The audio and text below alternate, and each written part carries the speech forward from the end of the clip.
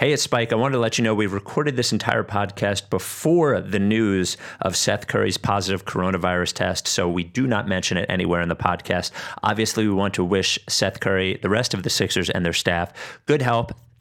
So best wishes to Seth Curry and the Sixers, and that's why we don't talk about it. Now on to the pod. The Rights to Ricky Sanchez podcast is presented by DraftKings Sportsbook. Sign up for DraftKings Sportsbook by using the promo code RTRS, and brought to you by Kornblau and Kornblau, the official law firm of the process. Big Barker Therapeutic Dog Beds. Get yours at bigbarker.com/Ricky, and the official sponsor of the Corner 3 newsletter with Zoe, Stateside Urban Craft Vodka. Get yours at statesidevodka.com.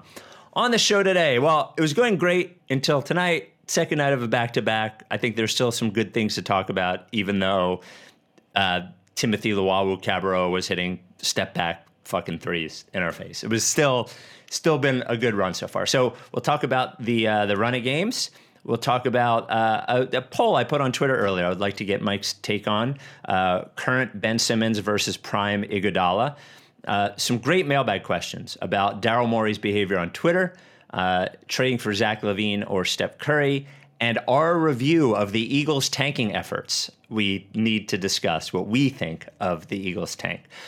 Before we get going, big news from Stateside Vodka. It is now available to order in 44 states, including California, Mike, meaning you can order it, though they will send it to you for free.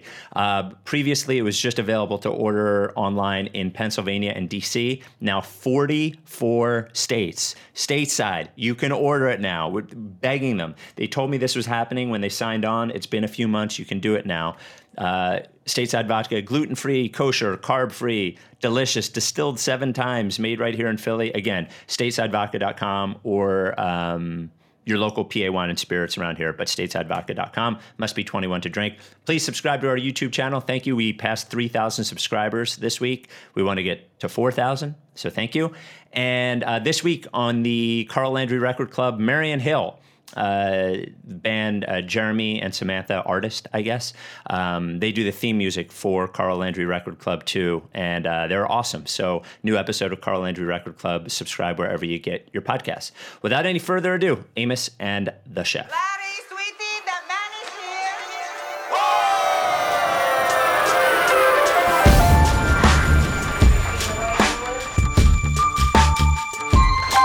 Say the name. I say the name. I say the name. We were right, y'all. We were right.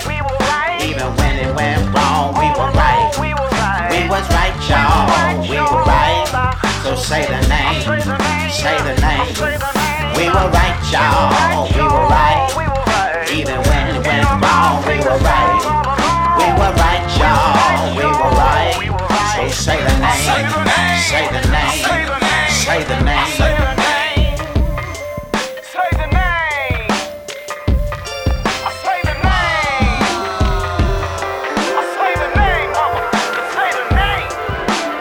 The Rights to Ricky Sanchez forever. Welcome to the Rights to Ricky Sanchez podcast. I'm Spike Eskin, along with a guy who was like a proud papa watching TLC drill 3-pointers, crushing the Sixers' hopes tonight. That is Mike Levin. Oh man, it's so many guys on the Nets that are formerly our guys. Yeah, yep. And forever, like, Shamit, obviously former our guy, TLC, our guy. Tyler Johnson, your guy. Yep. I claim Bruce Brown. I would say I claimed Karis LeVert a long time ago. There's guys that if they get too good, I'm like, well, everybody likes him now. I can't quite claim. Yeah, it seemed like you let go of Karis LeVert right as I took him on. Well, it's Like, just I got the win, and then I'm like, I don't need it anymore. Like Dinwiddie. Yeah. Dinwiddie's I still feel more of a kinship with Dinwiddie than LeVert. Maybe I'm not sure why, but I fucking love LeVert. I love LeVert.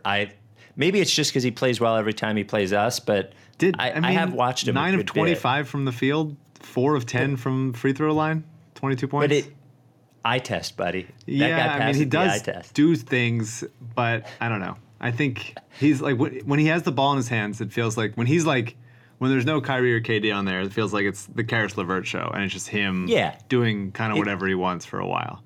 It's too, without them, it's too much of him. I think that's what we see tonight. He as the go get us a bucket Yeah. when he has the chance guy is great, but when he's there every night. Like, And he was great in that playoff series against us. Was he? I don't even remember. He went off. Like he shot like 45% from three that whole series. Like he was there's very few other options for them. Those 5 games, but yeah. So look, I vacillate in between making excuses for them and then like crushing them at the same time. Second night of a back-to-back on the road, when the real problem to me is they didn't finish off Washington when they had a chance to finish off Washington. Yeah. And they had Embiid had to play 37 minutes against Washington, and it was like an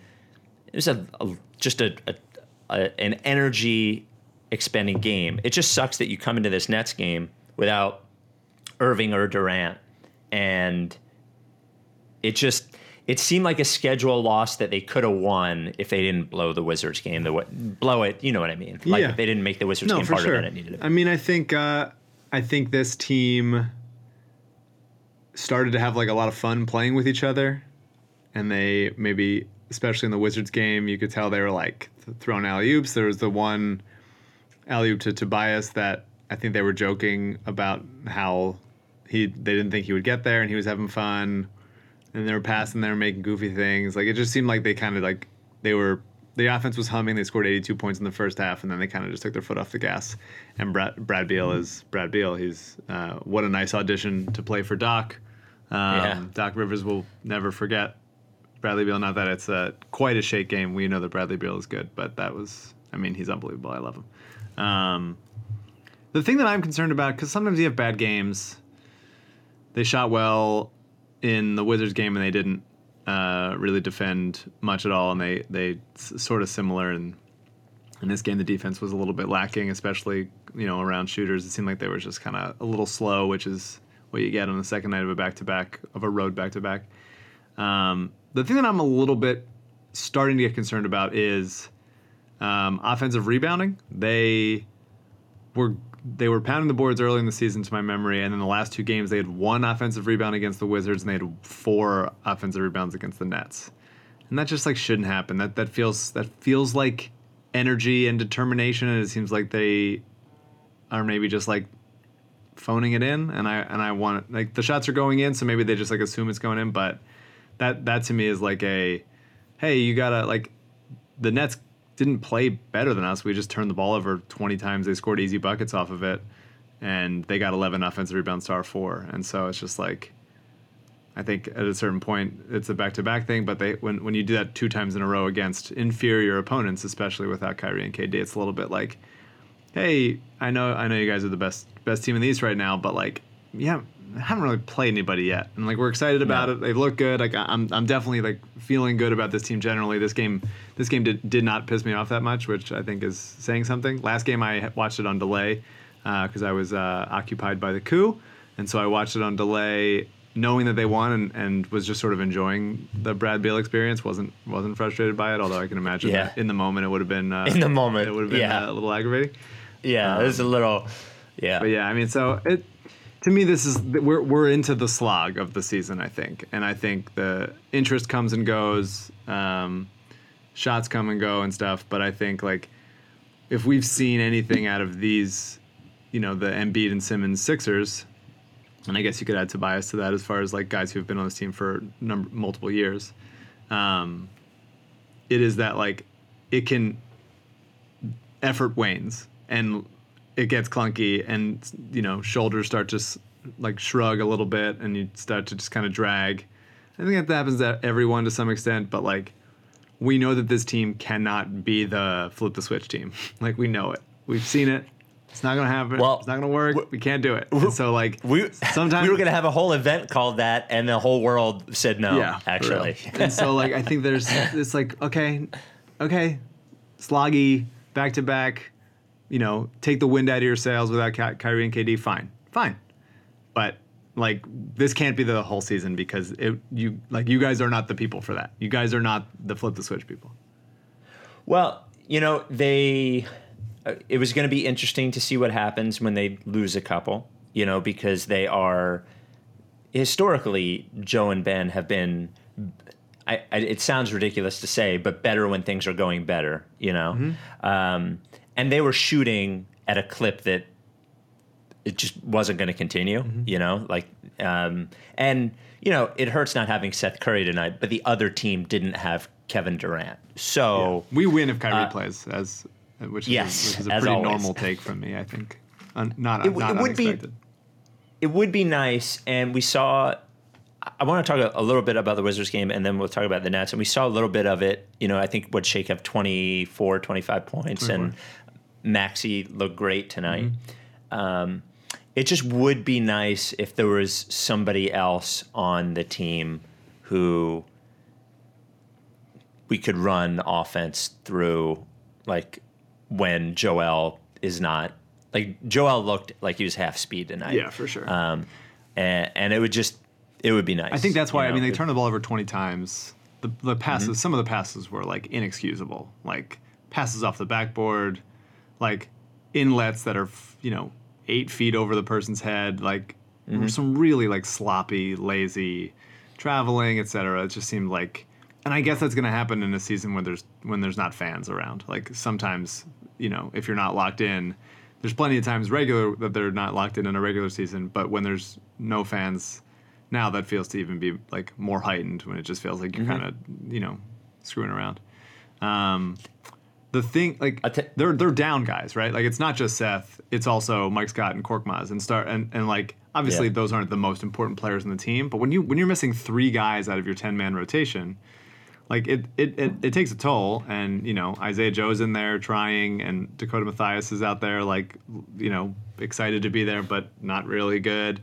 Like I think you can do with one of those, but you start to get pretty deep in one with like on offense, especially with like Matisse is out there plus those guys, and you're like I don't know, it seems like the regular season should have started by now, and right now it doesn't look like it. But they also don't have like that level of dominate the ball point guards. So sometimes there are going to be nights when guys are making passes that you're like, well, shouldn't a good passer be making this pass?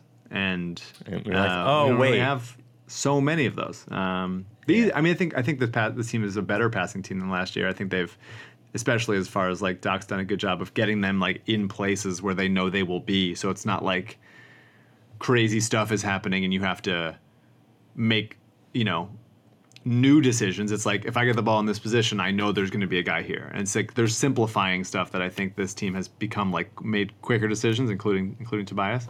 But yeah, I just think ultimately, especially on this kind of night, the depth hurt them, the back-to-back hurt them, and the like lack of just give this guy the ball and like this person will run your offense. Was hurt them, and they just I kind of thought the whole time that they were going to come back, and then like I think those like couple Joe Harris threes and Luau threes and a couple like offensive rebounds that went in, I was like, all right, I guess not. Yeah, like when Joe Harris because he looked sort of out of sorts the first half of the game, but then when those shots started going in, I was like, fuck, we don't have a chance. Yeah, he's the man. I really like Joe Harris. Love Joe Harris. Yeah, I think the headband makes him look slower. Maybe actually, yeah. Speaking of slower, when the team is going at half speed, Tyrese Maxey looks like he's really fast. Mm-hmm. I do want to say the 2 things that came from tonight, as far as good, I thought Maxey looked great, nice little pull-up 3, then followed by one that Doc Rivers got mad at him over, and then, man, I'll tell you, like we knew that Shake Milton could shoot, but like his work around the rim this year has been great, and that's really where you can see the strength that he put on. Yeah. Just like being able to hold somebody off with his offhand and lay it up like high off the glass, like be able to get enough space to do that. I don't know. I thought he looked great. 100%. I mean, he's got such great touch around the rim with both hands. He's finishing with his left, like in traffic. And he's long, still 7-foot wingspan, like the ability to do that. Like he had a shot block a couple times, I think, by Jared Allen. But I think both Shake and Maxey having those little, like Shake has that little pull up, and has that sort of high off the glass type of thing. Maxey obviously has those floaters that he hit a couple tonight. Both of those becoming weapons with a rolling Dwight Howard. They haven't like really had many lobs, it seems like, the past couple games. And so this game they had a couple lobs for Dwight that were nice and easy.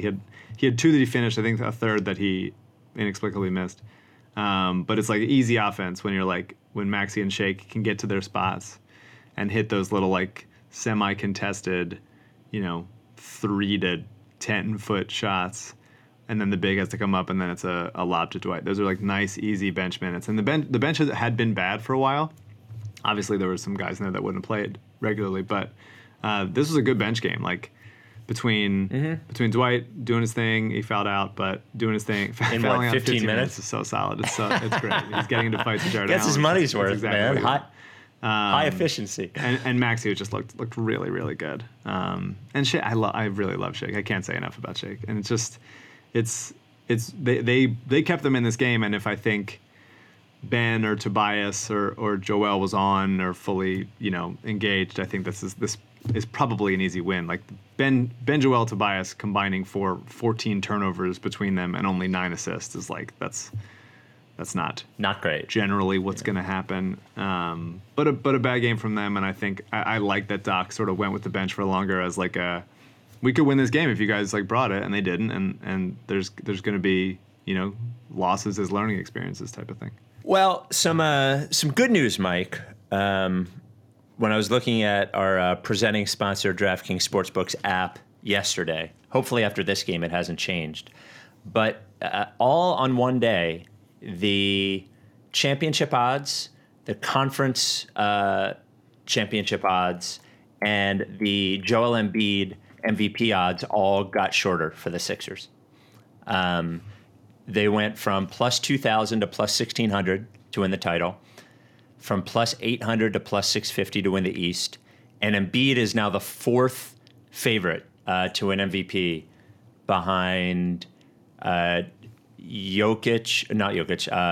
other white guy, Luka, Giannis, and Durant at plus 1,000. Like his odds got cut in half. Alrighty. Yeah. They obviously did not know this game was coming. But so DraftKings Sportsbook playoffs this weekend, football, as my mic falls off. That's all right. I'm a pro. I could do it. The only place you want to bet on football or basketball, but football this weekend, is America's top-rated sportsbook app. That is DraftKings Sportsbook. All new players get a deposit bonus up to $1,000 when you sign up using promo code RTRS. So if you want to get in there and bet on Joe to win MVP, which he's definitely in the hunt for, you want to bet on the title, or you just want to bet on football this weekend, you can do that. Use promo code RTRS. DraftKings Sportsbook. Bet on anything. Easy app to use. Supports the Ricky.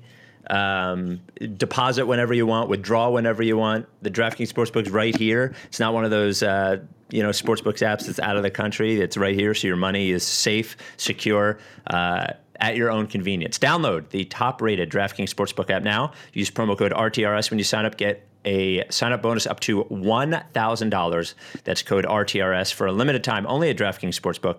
Must be 21 or older. Pennsylvania only, in partnership with Meadows Racetrack and Casino. Bonus comprised of a first deposit bonus. Deposit bonus requires 25 times playthrough. Restrictions apply. See DraftKings.com/sportsbook for details. Gambling problem? Call 1-800-GAMBLER. Anything else? Obviously it wasn't a great Joel game, but like we don't talk enough about how good like Embiid just handling in the open court and being able to go end to end and doing it like relatively under control is really impressive. And so skilled. I just love him. And I think that we've talked about this before, like there were a couple times late in the game I think he was frustrated by not getting the ball in the post a couple times. And so he started to do the like, well, I'm fucking Joel Embiid. I'm gonna go to the bat. I'm gonna shoot. I'm like gonna get my shots up. And I think there is risk, and I'm interested to see how they balance it over the course of the season. Of like, well, how much do we do the like get Joel the ball in the post and then play the swing open 3 game versus when those shots aren't falling, or it's just like you want to get Joel matchups. Like, how do we get him the ball maybe at the nail or like lower, closer to the rim when he can actually just like be the offense and get his own shot. And so or get fouled. Yeah, get fouled. He only went to the line 5 times. That's really not much at all. It's that part I didn't like because boy, does it seem like he could get to the line whenever the fuck he wants. Yeah, to. he forced it a couple times. So like he tried to do that a couple like swing throughs, and they like called him for offensive or they called him for travels or whatever. It just didn't seem like he was like precise tonight, which happens on the second half of back-to-back. I wish, especially with Kyrie not playing, I wish that they were just like, we'll sit him. We have 18 centers on the roster anyway. We may as well try to use them, get our money's worth. I wouldn't have minded if you're like it hurts. It's more predictable that they lost this game because we were at mostly, at least as far as our best players go, full strength, and they were not.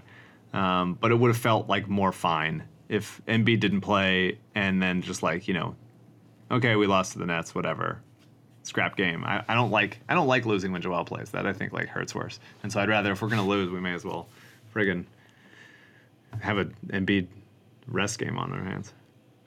Yeah, so that's actually one thing I wanted to talk about, and that I don't know what the numbers are after tonight. So Embiid's playing like 33 minutes a game. He's played 37 minutes, I think, twice. He, as of, I don't know, 3 days ago, he was leading the team in minutes per game. I think before this game, he was like tied with Harris. I know I do it every year, but I just think there's a big difference. And Doc Rivers said he's going to play 33, 34 minutes a game. I just think it should be 30. And I think over a full season, 3 minutes a game means 7 games worth of minutes that he saves. And you just need to plan better because those 37-minute games are going to happen. And I don't know. They're playing him too many minutes. And, you can sit him too, but if you want to sit him, but playing him, the minutes per game is still a thing that has to be managed. And I think he should be lower than he's at. I don't know if you see it the same way, but you can't just treat him like a. Last point on this. He plays the hardest, like the most, he gets bumped and hit and stuff the most on defense. And when he's not, he's a 7-foot guy chasing around somebody on the perimeter. On offense, posting up takes a lot of fucking effort. You get beat up a lot.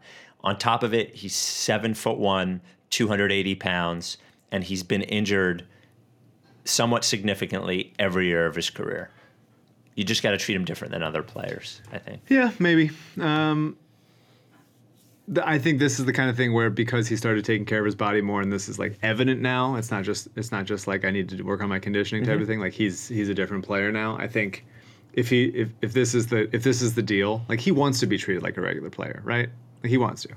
I think. And so if he's like, hey, I'm getting in fucking shape, I can run out there. I want to play this many minutes. I want to be an MVP candidate. And then Doc or Daryl or whatever is like, you should sit. Then it's like, well, what the fuck am I? Why don't I just go be lumbering again? Like I kind of just leave it to him a little bit. Like as long as he's not playing 38 minutes like every night kind of thing, then I'm not going to quibble with like whether it's like 30 or 33. I hear you. Like I wish like perfect world, but I'm happy that he looks good and that he's having fun playing basketball. He had a big smile a couple times in the Wizards game, blocked the shit out of Howell Neto. I think he's having a good time out there. He rediscovered his love of passing was a quote that he gave. Like he's doing fine. And if he gets hurt, then I will regret every minute he played. But I think at a certain point, he's got to be like, he wants to be treated like a regular basketball player. And so. Well, but regular basketball players sometimes play 30 minutes a game too. That's all. Yeah, he played 30 tonight. There you go. Oh, there we go. Nice loss. Nice 30 and a nice loss. Simmons tonight was just not very good. It was fucking terrible. He was terrible. He 4 of 13 from the field. I'm glad he took that shot. I'm glad that he missed by 1,000. Like, do it. Like that's fine, and it's gonna happen sometimes. Well, keep shooting. the real key for him is missing like that and shooting again. Yeah. Because that was It was the right shot though. Like it was decisiveness. Yeah. To my memory, it was like somewhat late in the clock, not crazy late in the clock, but just like I'm gonna step into it and I'm gonna take it. Like it was a good looking shot. It was just missed by quite a bit. But the more like he went to the rim a couple times, he didn't get calls. Like I think there's interesting, and Tobias is like this also. Like you're either a person that gets calls or you're not. And I think the refereeing, there's a human element in it, where when Jimmy Butler's there, it's like or Embiid, it's like, well, we're gonna call a lot of fouls because he's the guy who gets fouled. Like it's sort of like snowballs on itself. Whereas if you're a guy who doesn't go to the line very much, or they're not seeing you be the aggressor, initiating the contact and and drawing the people to do whatever, then I think they're more holding their whistles back and stuff. And so Ben, I think, did go to the rim a lot tonight. I was impressed by how committed he was to doing that. He didn't finish very well, and there were a couple times they posted him up too much, and Brooklyn did not double in the post, which means they shouldn't be doing it. They shouldn't be going there because it's not efficient offense. I mean, look, I love Luau, but if Ben can't score on Luau in the post, like, he shouldn't be getting the ball in the post. I would love one move, like, give me a move in the post, like whether it's he did it tonight. He had a nice little like spin hook. That's nice. I would like to like something more at the rim, but like if you're gonna like perfect that, make that be like a consistent go-to move. But right now he's kind of just like, He just waits to get double teamed. Yeah, he waits to get double teams, or he throws up like kind of a uncomfortable one. He got called for some offensive fouls where he's like pushing off a little bit. He's still figuring it out down there. It was not a good bad game whatsoever. But I would like to see him like have a move down there, because he's gonna have mismatches. So like let's find it. Yeah, I mean, yeah, it's time to have a move down there. Like, he likes getting the ball down there. I don't know why Doc Rivers keeps calling it. Like, they call it a lot. Brett called it a lot too. He needs one move. Just one move. One move for when you have a mismatch.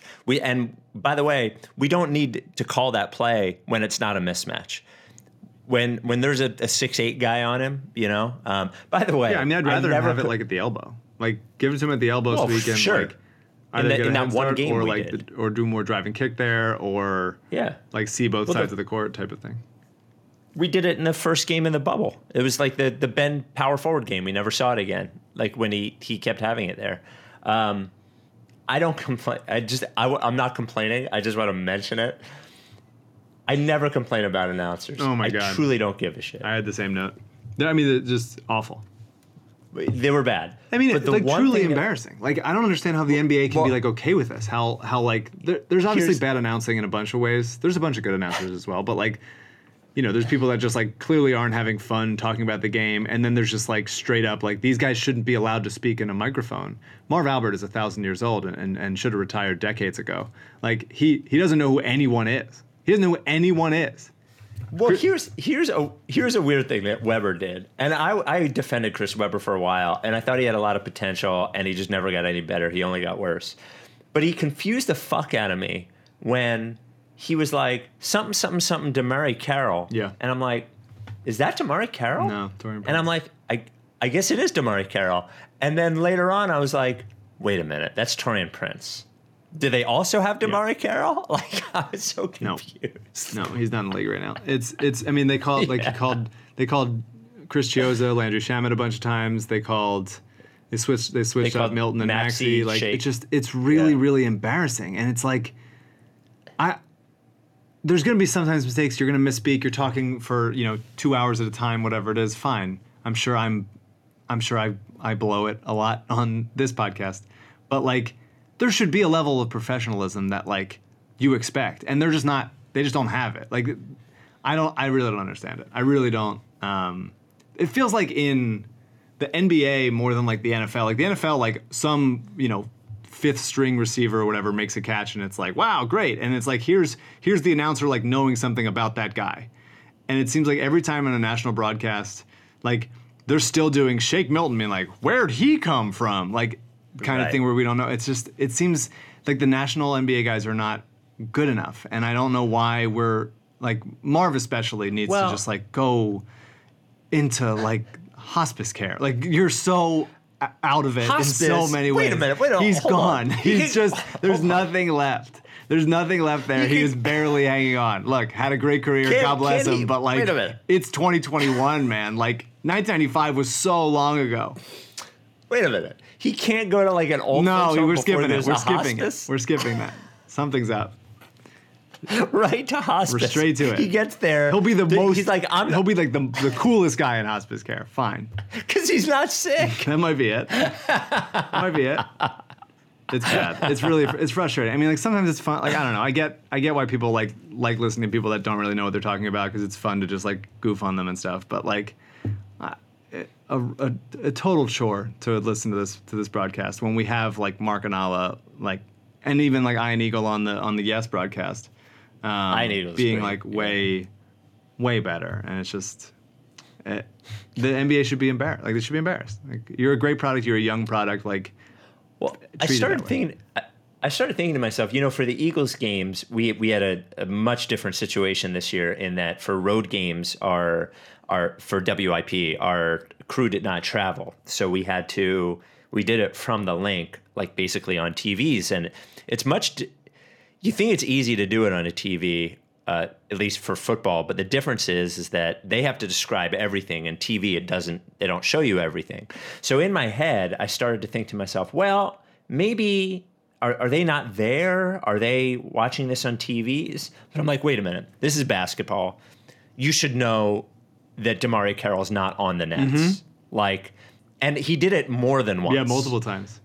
Times. Yeah. And the only thing I will defend is the Shake Milton, where did he come from thing.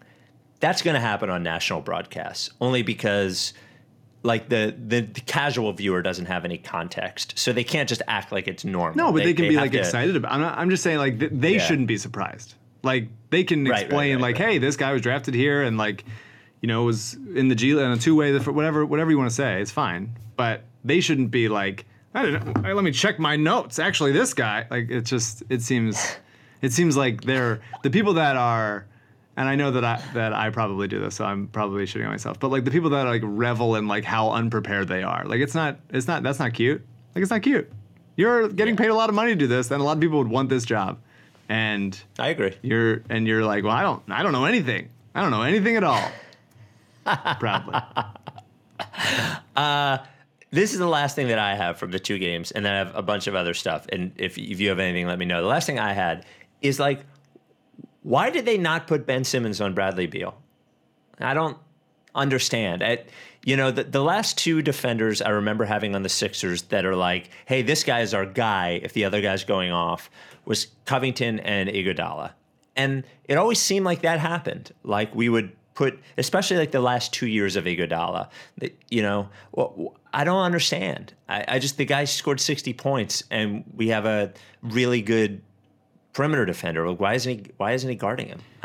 I was intoxicated watching the game, so I don't really remember it of how it was happening that way. But in my mind, in my addled mind, it seemed like they had him on him sometimes, and Beal got a lot off of like switches and like offensive rebounds and like weird transition opportunities. Like it wasn't every time. It was. I feel like Karis LeVert honestly got more like, here's his possession. He's gonna do whatever he wants out of it. Type of thing. I feel like Beal got all of Beal's things came in like weird scrambles for the ball, kick out, he's open three, like in those kinds of types of things. So I don't know. I thought like. I don't think people did a bad job on him. Like, I don't think it was like you can't stay with him. It was just like he hits tough shots. Yeah, I know. It's just like put the guy on him to make him work. Oh, and then the other last thing I have is, I don't know, Matisse Thybulle might be the worst offensive player I've ever seen. He is fucking terrible. Like, he's not allowed to dribble. He is not allowed to dribble or pass, only if it's a normal pass. Only thing he's allowed to do is take open threes.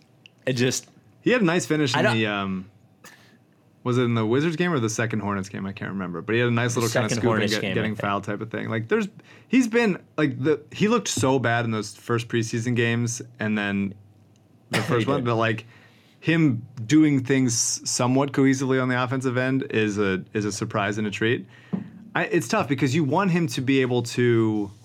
like he's gonna get better at that kind of stuff of just like, Doc is encouraging him to look confident, right? Hey, if you're open, take the shot.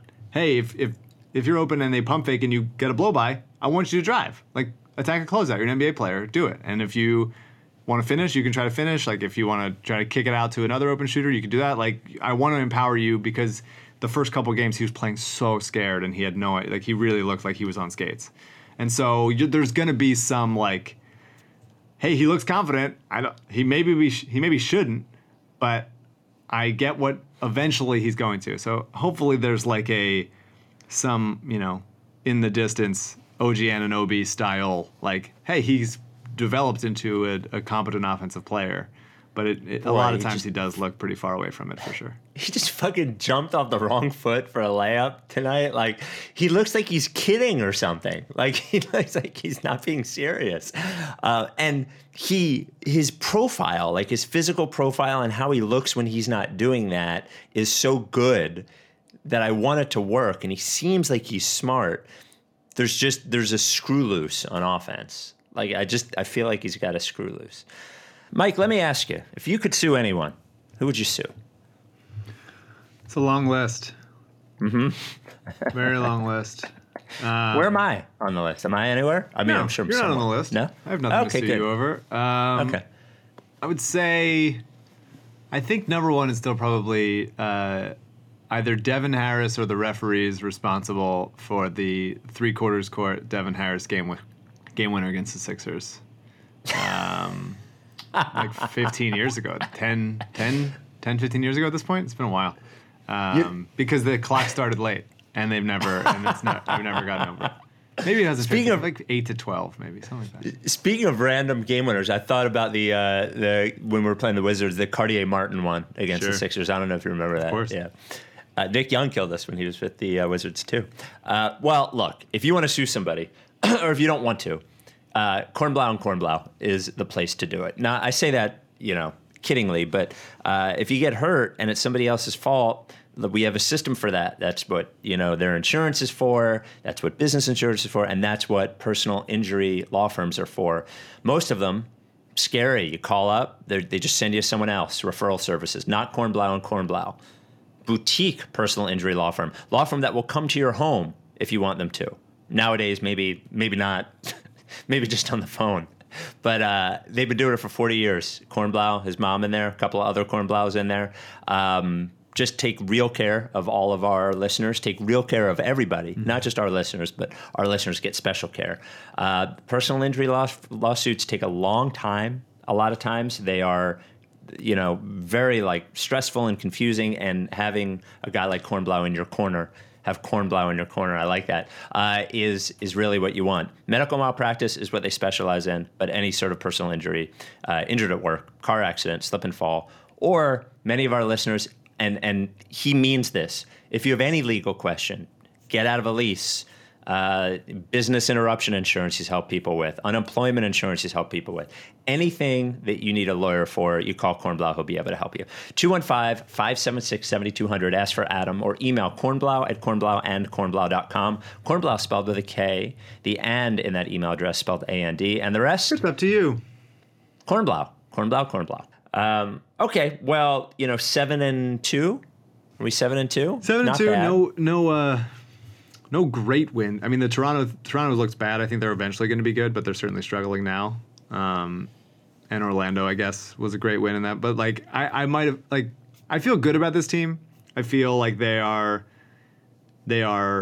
slightly different from last year's team. There's more shooting. I think there's going to be a trade midseason where they upgrade some from the 4 to 8 type of rotation player range. Depending on how good that person is, we'll see what their championship aspirations are and stuff. But I feel mostly positive about this team, but I would like to see it happen against. I like to see a good win against a rolling team in a tough thing. So that's when you'll see how is Doc's coaching? Have we seen really much what does this team look like in crunch time against a high level opponent yet? And I don't think we have. But those are coming. We got the Nuggets next week. There's a lot of good teams coming. Well, we have the Nuggets on Saturday, right? Nuggets on Saturday, and then 2 against the Heat, and there's tough games coming. Actually, before we get to the Iggy Ben thing, I mean, I expected this would happen with when things are going well. They're like, well, having the new coach in there, yada yada yada. I was on board with getting rid of Brett. I thought it was time. Yeah.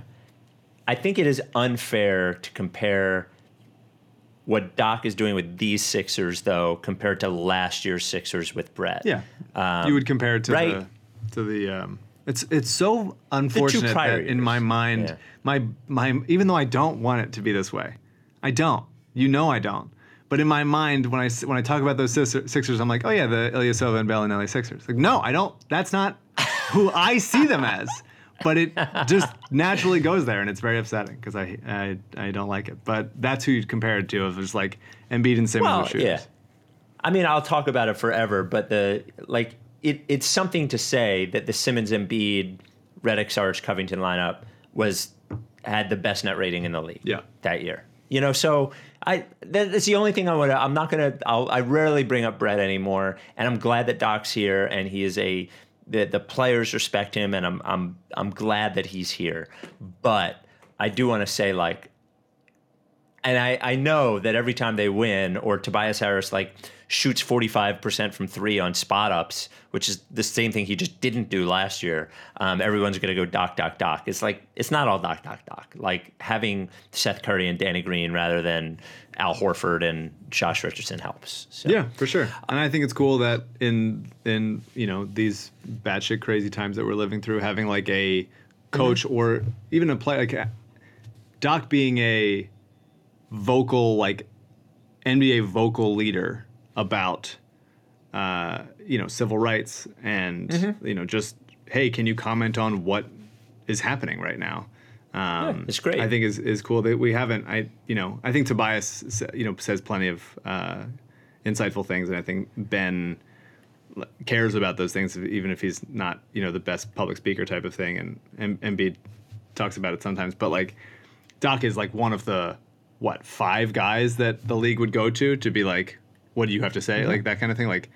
LeBron and Draymond and Doc, they're in that. Jaylen Brown, there's a bunch of really, people that think about this shit, and it's cool that Doc is one of them on our team. Yeah, and I want to be clear. I don't care if players it's not their job to feel comfortable talking about that. For sure. If the guys and I wasn't saying that you said that, but guys like Jaylen Brown or Tobias Harris or that feel that not everybody is not everybody's great at talking about that publicly. Not everybody has it in their heart to make it Harden said the he most didn't important see it thing. yesterday. What's I that? asked Harden about hey, what he said he didn't see it? What happened at the Capitol? What do you think? He's like, I didn't see it. It's just really really very funny. Very funny. Well, good for him. Maybe he's not online all that much. Maybe he's healthy. So, in your opinion, who is better? I don't know why it came up in my head. Current Ben Simmons or prime Iguodala? And when I say prime Iguodala, I will put it in the last 2 years of Philly, first year of Denver, 1 year of Denver, 1 year of Golden State, that 4-year run, 27 to 30 years old. Who do you think's a better player? I mean, they're different players. It's hard to say. I would say. I think they're similar enough. I think they're they're obviously both very versatile defenders, athletic, see the court well on defense, and can also stay with a guy and shut him down sometimes, unless it's TJ Warren. But Iguodala was certainly better at getting his own shot. He was certainly miscast as the number one guy for a team that had any hopes whatsoever, and that's why some parts of the city eventually turned against him, was because it's hey, you're not Iverson, and it's well, yeah, but I'm very good at other stuff, and just because they built a pretty mediocre team around me doesn't speak to who Andre is. It's interesting. I don't know the answer to that question. I really don't. I think it's interesting that Iguodala, once he went to Denver and then obviously to Golden State, became this type of I'm, a very smart role player that elevates any lineup I'm on, and is still doing that with Miami this late in his career. So I'd be interested to see, Ben Simmons at age 33, 34. What does that look like? Is he a similar type of guy? I don't know. I think the moment he became that, like his last year in Philly, but really that first year in Denver, and remember that Denver team, I think won like 55 games, but then Gallinari got hurt in that first round of the playoffs, but they were really fucking good. Interesting you say that because they have a whole roster Atlanta Hawks make the or whole starting lineup is the Eastern Conference Player of the Month or whatever. Yes, for vibes sure. Of like no one on our team is actually excellent, but we have a bunch of Bs. But Danilo Gallinari and Andre Iguodala are more fun to watch than anybody on those fucking Hawks teams. Or anybody on that Hawks team. Or what was that, 2 years of that Hawks team with Korver and Horford and like Jeff Teague and Paul Millsap. Yeah, come on. There you go. And DeMarre Carroll. There you go. And DeMarre Carroll. I guess what I would say is that it's a little and that's why I think it's more interesting we don't have 28, 29-year-old Ben. Iguodala was 29 when he went to Denver. I really do. Here's where I think Iguodala is underrated. I actually think he's underrated as a passer and ball handler. Like he's really good in a secondary role there. He sees the court really, really well. We never got to see, you brought this up, as a defender, like the centers he played with, like he never played with, like he played with fucking Sam Dalembert, Spencer Hawes. Like he never played with a guy behind him like Embiid. I think Andre Iguodala is if Ben at some point could look at what Andre did, because Andre became like a good enough three-point shooter, where he wasn't like a great shooter early in his career. Something happened free throw wise, like 8 years into his career, all of a sudden he went from a good free throw shooter to a fucking terrible free throw shooter. And he did hit some big shots. I think Andre's better, but I think it's sort of an unfair comparison because we're talking about a guy in the middle of his prime, physical prime. And I think Andre is probably a little underrated as an athlete. He was a fucking ridiculous 100%. Athlete, What do we got? Let's do a little mailbag. Actually, before we get to Lorenzo Brown mailbag, this way CJ on the video can do two of his graphics in a row. First of all, Apple Podcast 5-star review. Leave us 5 stars. We're at 2,826. When we get to 3,000, I read all the reviews from 2,000 to 3,000. This is good for you, Mike. This comes from Jan69. Mike, I know you asked Embiid during the pod you had with him during the bubble about picking his wedgies on his free throws. It is the second quarter during the Knicks game, and he has missed 2 free throws already, and I've noticed he stopped picking his wedgies. Do you think it's because he had a kid? Regular listener, love the pod. So what do you think? Is it because he had a child? I don't know. Maybe he got his butt fixed. Maybe maybe. In figuring out his, new dietary thing, maybe there's just, less sticking to his butt. And so he doesn't need to have, or he got a new cut of shorts because he's down a size. I don't know. I don't know the answer to that. Oh man, I didn't get this guy's new email, so I'll get it next time. Dear Mike and Spike, after watching the Eagles game against the Redskins, it was obvious they were clearly tanking, which is someone I'll have to battle with my friends and family that it was the right decision again. If someone were to make the podcast with the name Rights to Blank Podcast, what Eagles player would be best to describe the Doug Peterson tenure? Michael Jacquet, Cravon LeBlanc, etc. Also, does whoever they draft at 6 need to be called the process? Thank you for all you guys do. And I also want to get your review of the Eagles in-game tank. But first, the player. I don't think that there's been enough of a the longevity of how long these guys were getting opportunities is what made it about who's all the random 10 days we had coming in and out. I don't know. I mean, you could say, I think this guy had it right as far as the cornerback position seems to be the right one to target. There's so many of them. Yeah. maybe like the rights to like what's his name, like Grayson Arnold. Oh, I think that might be a good one. Cravon LeBlanc is already like kind of a thing. Yeah. Like he's showed up in different places. But I'll tell you that Cravon LeBlanc interception against the Saints, I'll never forget. Yeah. I still to this day, the Foles touchdown pass early in that game and the Cravon LeBlanc interception, I do not know how they lost that fucking game. Alshon dropped it. Yeah. But I mean, even they stopped scoring. It's unbelievable. Alshon did drop it. Yeah. Unbelievable. I think Boston Scott is Boston Scott's the man. I love Boston Scott. Yeah. He's great. Is good. But I feel like if it was the rights for the Peterson tenure, it has to be the Super Bowl season. I do like how Corey Clement was good for 1 year and really has just mailed it in ever since. I really believe in Corey Clement. I mean, in the Super Bowl, he was just absolutely unbelievable. That catch catch. Unbelievable. The throw in that catch. The catch, and you cannot rule out, because I've seen it so many times, the Gene Steratore ruling on what makes it a catch. Oh, right. Iconic. Really good. Did I ever tell you about the fight I almost got in at the Super Bowl during that catch? Okay, all right. I think you said it on the podcast multiple times. Yeah.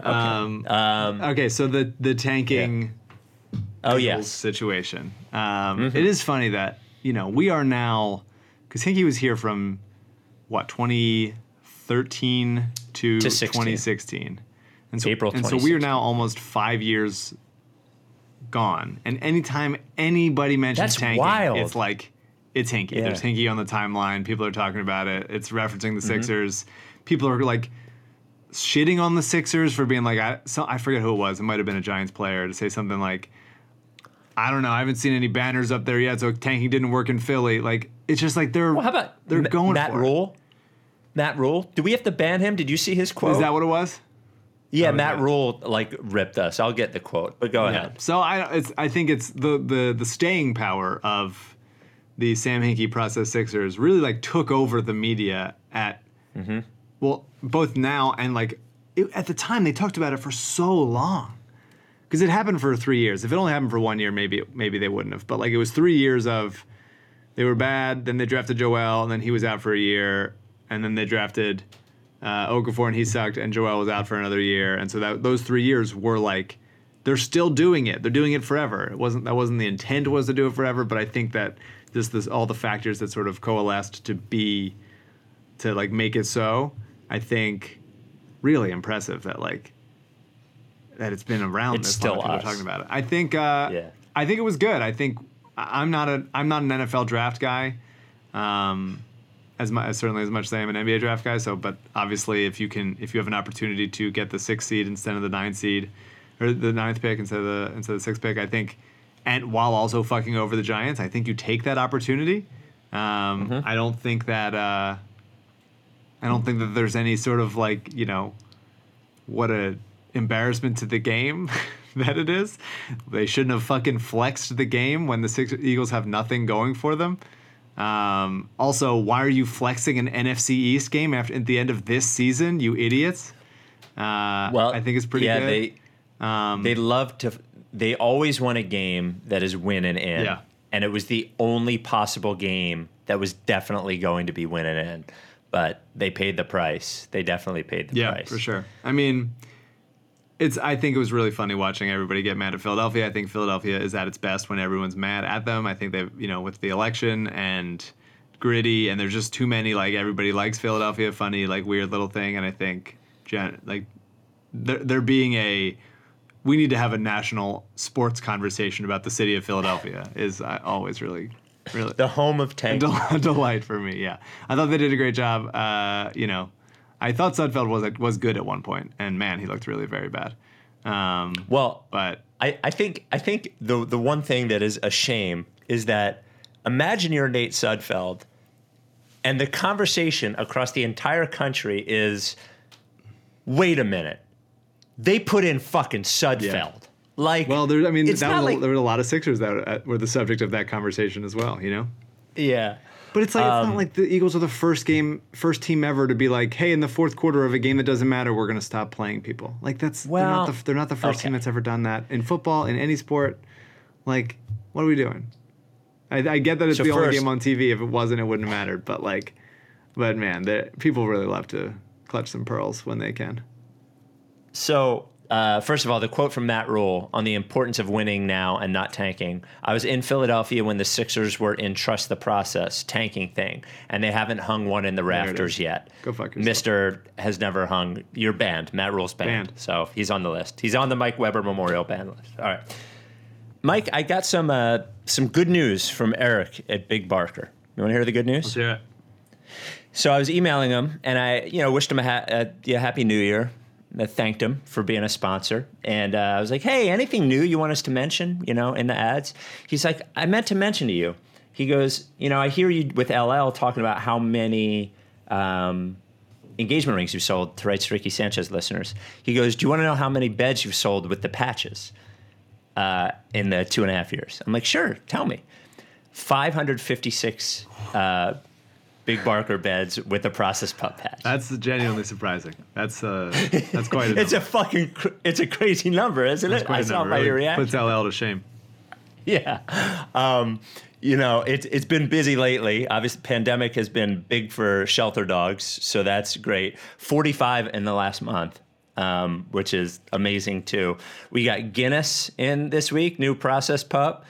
Jack, new process pup. Twinkie, new process pup. We put them on the website as fast as we can. Go to bigbarker.com/Ricky. bigbarker.com/Ricky. That's where you get the Big Barker dog bed with the process pup patch. Yeah, you might ask yourself, why have so many people bought it? Well, guilt. But the guilt is because you want your dog sleeping on the bed that is going to make them the healthiest. And that's what Big Barkers do. They're the only beds on the market that do that. You might go, like $200. How am I spending $200 on a dog bed? Well, it's the only dog bed you're going to have to buy. Has a 10-year warranty. Has a 1-year refund policy. So if you don't like it, they'll refund it. They'll even pay for the shipping. It was designed by experts to support your dog's joints. Go look at the pictures of the bed. I really think it makes a difference. When you lay on it, you'll notice the difference too. But when you look at the pictures, look at how far off the floor the dogs are. It's like a good 6 inches. And you look at a regular dog bed, they sink right to the ground. There's a major, major, major difference. Make your dog a process pup. Go to bigbarker.com/Ricky. You get the bed, the 2 process pup patches. You send us a picture with the dog on the bed, and we put them in the gallery. So thank you to all 556 of you who have done that. As I said, 10-year warranty. Foam doesn't flatten or they replace it for free. 1-year at-home trial. Made in the USA. Made right here in our area, actually, too. Big Barker dog beds. bigbarker.com/Ricky. The funny thing for me about the Eagles game, I have watched every second of every Eagles game since I became program director of WIP. Sunday night, the third quarter ends, and I'm like, what am I doing? I'm not on the air tomorrow. I don't have to talk about it. I'm going to bed. I wake up. I don't turn Angelo on until like 7 a.m., and he's fucking yelling. He's like mad. And I don't really know what happened. So I immediately text Elliot Shore Parks. Why is everybody mad? Is everybody actually mad, or is this just Angelo? He goes, no, everybody in the whole country is mad at Philadelphia. And I found out what happened.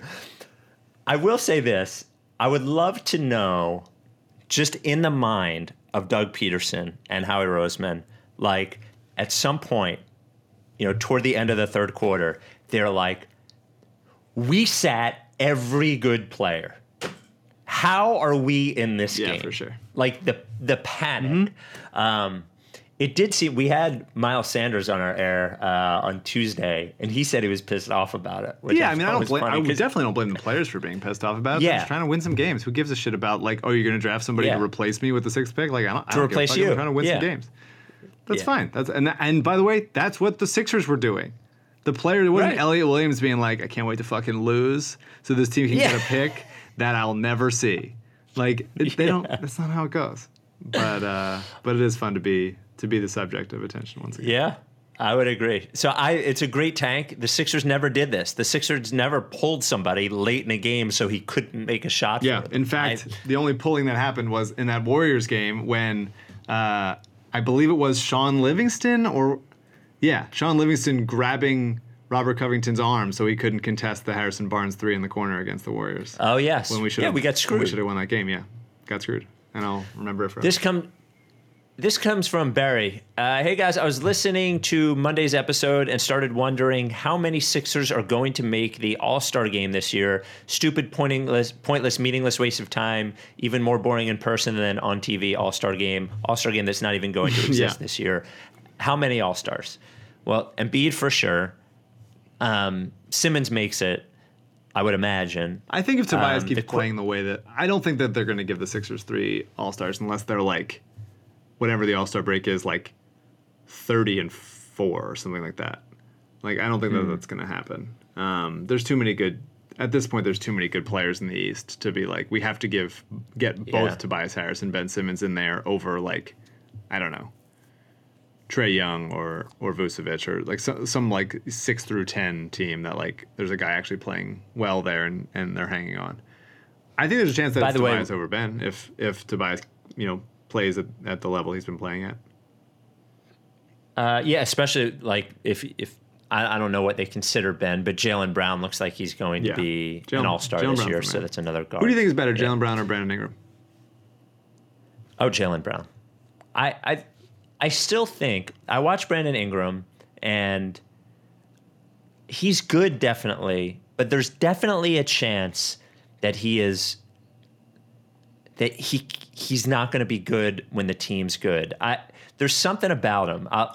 Every time I'm watching Brandon Ingram, at some point I'll text Sharp and I'll be like, dude, I think Ingram sucks, actually. I think Jaylen Brown's better. Yeah. I think Jaylen Brown fits on any team better than Ingram does, too. I agree. I think, we talked about He's this. Better defender. Ingram's done things that I'm, like, impressed by. I didn't think he would get this good as, like, a number one option.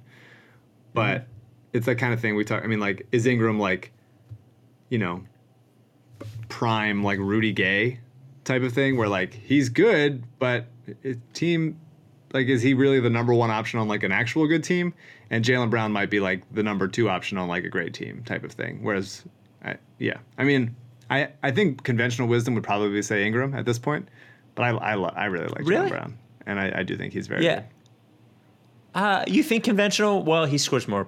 Is he even scoring more points this year? Yeah, I think Jaylen Brown's better. I would take Jaylen Brown. I think he's a better defender. I think he's probably a smarter player. Ingram's improved as a passer more than I thought he would, for sure. But I think there's this guy kind of stops the ball a little bit to those kinds of players like Ingram. And I don't know unless you're really like elite, if you're a ball stopping number one option, like you have to be that good. And if you're just like 80% of the way there, then it's like your team's not going to finish as like a top 3 or 4 seed in either conference. Something tells me you're really going to like this question. It's not a basketball question. The question that's been tearing my friend group apart for a decade, parentheses, not really, is what's your most fuckable food? No judgment. Tobias is a great guy. Wow. Do you have one? Not off the top of my head. I guess like something soft, like a mango comes to mind. Like an overripe mango, maybe. I haven't thought too much about it, and now I've said that so much that it makes it seem like I am thinking about it. Banana? No, it's too mush. That's mush. Yeah. Oh, you know what it is? It's a fucking plum. It's a plum without the pit. I don't think you can say that it's without the pit. I could take the pit out. I guess you could. I think if you're saying what's the most fuckable food, though, like it... Yeah. Oh, I know we're going to get so many emails about this. Whatever you guys think is the answer. Yeah. This comes from Mike. Hey, Spike and Mike. Me and my brother Christian are both longtime listeners of the pod. After Tobias Harris won Eastern Conference Player of the Week and followed that up with another efficient night when he was plus 24, I mentioned to my brother that if Mike owes Tobias more than a simple apology. I proposed that Mike should start Tobias Harris's All-Star campaign early. I just did. So we can all be up. There you go. All right. So we're in. This comes from Matt. Do you think Embiid knew Dakota Mathias's name the first time he came in this year? Ooh. I think Embiid watches a good amount of basketball, and so I think he remembered him on that Purdue team with Carson Edwards, because they went pretty deep into the tournament. And I think he's a pretty thoughtful guy. Maybe maybe quieter as a teammate, but like he's not gonna blow guys off, I would say. Well, I would agree with you. I hope he does. Yeah. I do hope he calls him B-ball Paul though. What? Yeah. I would like that. What's Matthias's number? 33. Do you think maybe he just calls him 33? No. P.S. Love the pod. Moved to East Lansing for college over 6 years ago. My brother ended up moving to D.C., so the pod has been an amazing way for us to bond while we worked our way through college. See you at Fly the Process 2022. And then final one. This comes from Brian. If we can't or won't get Harden for whatever reason, what about LaVine or Lowry? Lowry on expiring might not cost much. Toronto doesn't look good, and the depth they've had isn't there this year. They could sell in 2 months. We could get close enough in salary with Green, Scott, Ferguson, Poirier, and then add a first and Thibault. Lowry solves a lot of problems. LaVine would cost more unless, Spike, you're so down on Ben. Would you take everything from Chicago for Ben to build around Embiid? Ben for LaVine, Markkanen, Satoransky, Wendell Carter, or Cody White, and a first. Or just send Green, Shake, or Maxey and a pick or two for LaVine. Do you have a choice between those two? Well, I definitely Lowry would or trade LaVine? Ben Simmons for Zach LaVine. I think that's a bad trade and would Not even if you get Lauri Markkanen, Thomas Satoransky, and Cody White? No, too? it's 4 quarters. Yeah. I love Markkanen still. I love He's been Markkanen. He's been pretty bad. Yeah. It's disappointing at least. Especially considering his rookie season. I honestly, when I saw him his rookie season, thought he was the best player in the draft after seeing him his rookie season, and he hasn't. Yeah. Lowry's interesting. I love Kyle Lowry. I think he's great. I think ending his career in Philadelphia would be excellent. It's hard to get him this year just because of the contract. I worry that like trading Danny Green for Kyle Lowry is like, then you're just having another problem, Like Danny Green glues a lot of things together. In a way that you're plugging one hole to open another. I don't think that there's an easy way to get Harden on that I keep saying Harden, to get Lowry on that contract. Lowry. Although I would really love it if he was here. I do think you probably raise your championship possibility by making that switch, even though you are creating another. It's certainly problem. easier to find a Danny Green and they're both replacement expiring, on like by a the way. buyout market, or just like feeling like I don't know, Isaiah Joe, Dakota Mathias, or some other like combination of like the 12th to 15th guy roster spots adding up to trade for like a Wes Matthews type of person. He's on the Lakers, so it's not him, but like that kind of player where you can just be like, well, they're okay and they'll do for now. But you need that guy, otherwise, and you probably have to. It'd probably be Danny Green and Matisse you'd have to throw in at least for Lowry, and so like you're starting to get awfully thin as far as like perimeter defenders. I will say though that Lowry is not as good as he used to be, but he's probably as good a defender as Danny Green. He's probably not as like heady and stealsy, but when you think about your starting lineup at that point as Lowry, Curry, Simmons, Harris, Embiid, defensively, I think you're fine. Yeah, you might be. I mean, Lowry, Curry, like both, sturdy defenders and like not exposable, but they are pretty small. So I don't know. Short. Yeah.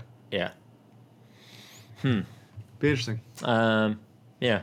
And then you would, I assume, would you do, let's say, Maxey, Green, and an unprotected first for Zach LaVine? Probably. I wouldn't love it. Yeah. I wouldn't like. I think that there's a, very scattered. Zach LaVine just to me will always play on a bad team, and so like, until I see him do it like when it counts on like a good team at like relatively good efficiency.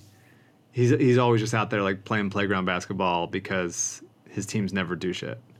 So he's obviously like a good player. He actually does things impressively well, like with the ball in his hands and impressive shooting. Yeah, I don't think he makes his teams bad though. Maybe he's certainly the like. I think he's a not.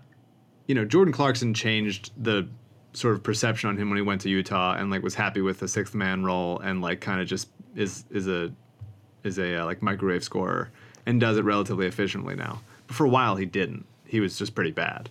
Mm-hmm. And I think Zach LaVine is only like a higher volume, more fun dunk version of like what Jordan Clarkson was. So I would like to see if he can make that like, he's obviously capable of being a better player than Jordan Clarkson, but like it's, I don't know. There's an emptiness there that I like on both ends, kind of that I've never really been able to sink my teeth into and say like this is the guy I want on a winning team. Maybe it's just that his game to me visually is better than Jordan Clarkson, but I could see where you would put them in the same bucket, but I think he's just way more skilled than Jordan Clarkson. Like he's got a very pretty jumper. Like it, I don't know. He's got a pretty sick handle too. All right. We will talk to you Sunday, right? Because we have Denver on Saturday. There must be a game oh no, there's not a game in between. So next game is Saturday against Denver. Yeah. So just a quick shout out. It is my father's 68th birthday today. Whoa. Happy birthday, Glenn. Still playing basketball, getting, working on his left and in quarantine because there's a basketball court not too long away. So he's still been going there even in the cold. And he also got the first shot of the vaccine today, which is very exciting. Oh, congratulations. Yeah, very good shit. Show off. Absolutely. Actually, we got an email about your dad, which I might as well read. This comes from Tom. It seemed like Mike got a little annoyed when Spike said that he was famous for his football analogies on that one pod, which reminded me that Mike's dad, my family eye doctor in Hatboro growing up, was also famous within my family for his analogies about finding your prescription during an appointment. I don't remember specifics, but it was always something like how finding the right prescription is like grilling a perfect burger or trying on new shoes. Appointments seemed so theatrical with him, as if he was making you look through the wrong lenses just so when he was coming to the final point of his analogy, he could flip the lens to the perfect one like a mic drop and reveal it like a magic trick. Anyway, thank you for jogging my memory with that one. Dr. Levin was someone we all truly respected and enjoyed. Wow, respected. Very funny. That's very funny. Happy birthday, Glenn. I was gonna say it feels like he's my father-in-law. Sure, you can claim it. Yeah. All right, we'll talk to you on Sunday. See ya. Are you down with TTP? Yeah, lick face. If you don't fuck with me, then I won't fuck with you. If you don't fuck with me, then I won't fuck with you. If you don't fuck with me, then I won't fuck with you. If you don't fuck with me, then I won't fuck with you. But if you fuck with me, I'm gonna fucking kill you! Time for plan B.